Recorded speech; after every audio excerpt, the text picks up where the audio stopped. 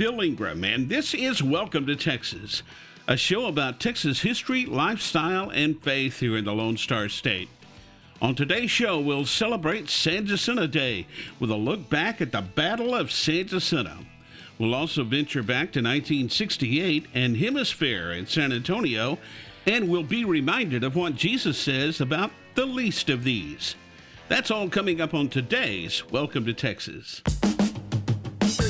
Hope on Demand is a brand new mobile app where you can see videos, listen to podcasts, read blogs, and articles to help you grow in your faith. Download the mobile app now on iOS and Android. Just search for Hope on Demand. A friend of mine told me about this story at his church that happened a couple of months ago. He said it was a cold winter's day that Sunday. The parking lot to the church was filling up quickly. He said he got out of his car, but he noticed the fellow church members were whispering among themselves as they walked into the church building. He said, as I got closer, I saw a man leaned up against the wall outside the church. He was almost lying down as if he were asleep. He had a long trench coat that was almost in shreds and a hat that topped his head pulled down so you couldn't see his face. He wore shoes that looked like they were 30 years old and too small for his feet, with holes all over them. His toes stuck out. My friend said that he assumed this man was homeless and asleep, so he walked on by through the doors of the church. He said they all enjoyed fellowship for a few minutes, and then someone brought up the man who was laying outside. People snickered and gossiped, but no one bothered to ask him to come in, including my friend. He said a few moments later, church began, and they all waited for the preacher to take his place and give the word to them. Well, when the doors of the church opened, in came the homeless man, walking down the aisle with his head down. People gasped and whispered, made faces. The homeless man made his way down the aisle and up to the pulpit. When he took off his hat and coat, my friend said his heart sank. There stood their preacher. He was the homeless man. No one said a word. The room was silent and still. The preacher took his Bible and laid it on the stand. Folks, I don't think I have to tell you what I'm preaching about today.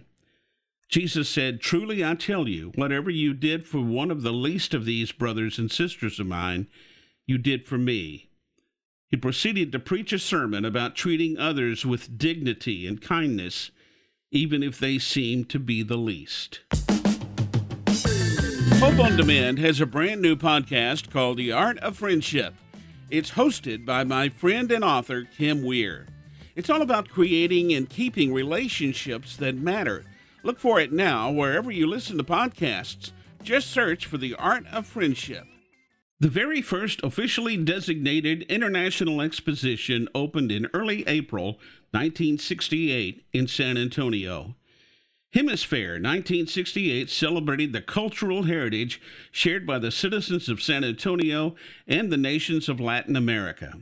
It was the 250th anniversary of the city's founding. The theme of the fair was the confluence of civilizations in the Americas, celebrating the many nations which settled the region. It ran from April to October of that year and attracted more than 6.3 million people. More than 30 nations took part with exhibits. The event changed the face of the Alamo City forever. There are impressive structures left behind that are still standing, including the Institute of Texan Cultures, the Convention Center and Arena, and of course, that 622-foot Tower of the Americas. Hope on Demand has a podcast called Anything But Quiet Time. It's hosted by my good friends Rochelle and Carter. Each week, they have fun and insightful conversation about what they're learning in their quiet time. You can download it now wherever you listen to podcasts. Just search for Anything But Quiet Time. San Jacinto Day is April 21st. It's a day to celebrate Texas independence. The Texas Revolution had been a hard-fought war. There was the Battle of the Alamo, the Battle of Gonzales, and the Goliad Massacre. This all gave General Sam Houston time to get the Texian army ready for the battle of all battles, the Battle of San Jacinto. On April 21st, 1836, General Sam Houston led the Texian army in a charge toward where the Mexican army was camped during siesta time. The battle cry was "Remember the Alamo, remember Goliad." It was 185 years ago, April 21st, 1836. General Sam Houston and his Texian army defeated President General Antonio Lopez de Santa Anna and his Mexican army in the decisive battle that won Texas independence that day from Mexico. By the way, that battle only lasted 18 minutes. The San Jacinto Monument stands tall and proud on the San Jacinto battlegrounds.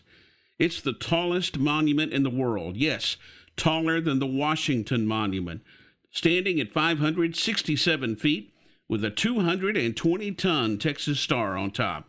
I did check with the San Jacinto Monument Museum, and they will be open Wednesday through Sunday each week.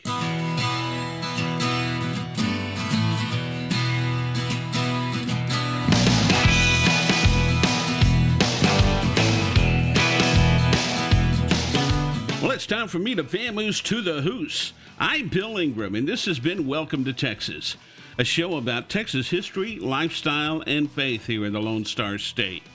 I hope you enjoyed today's show, and I hope you'll join me again for Welcome to Texas.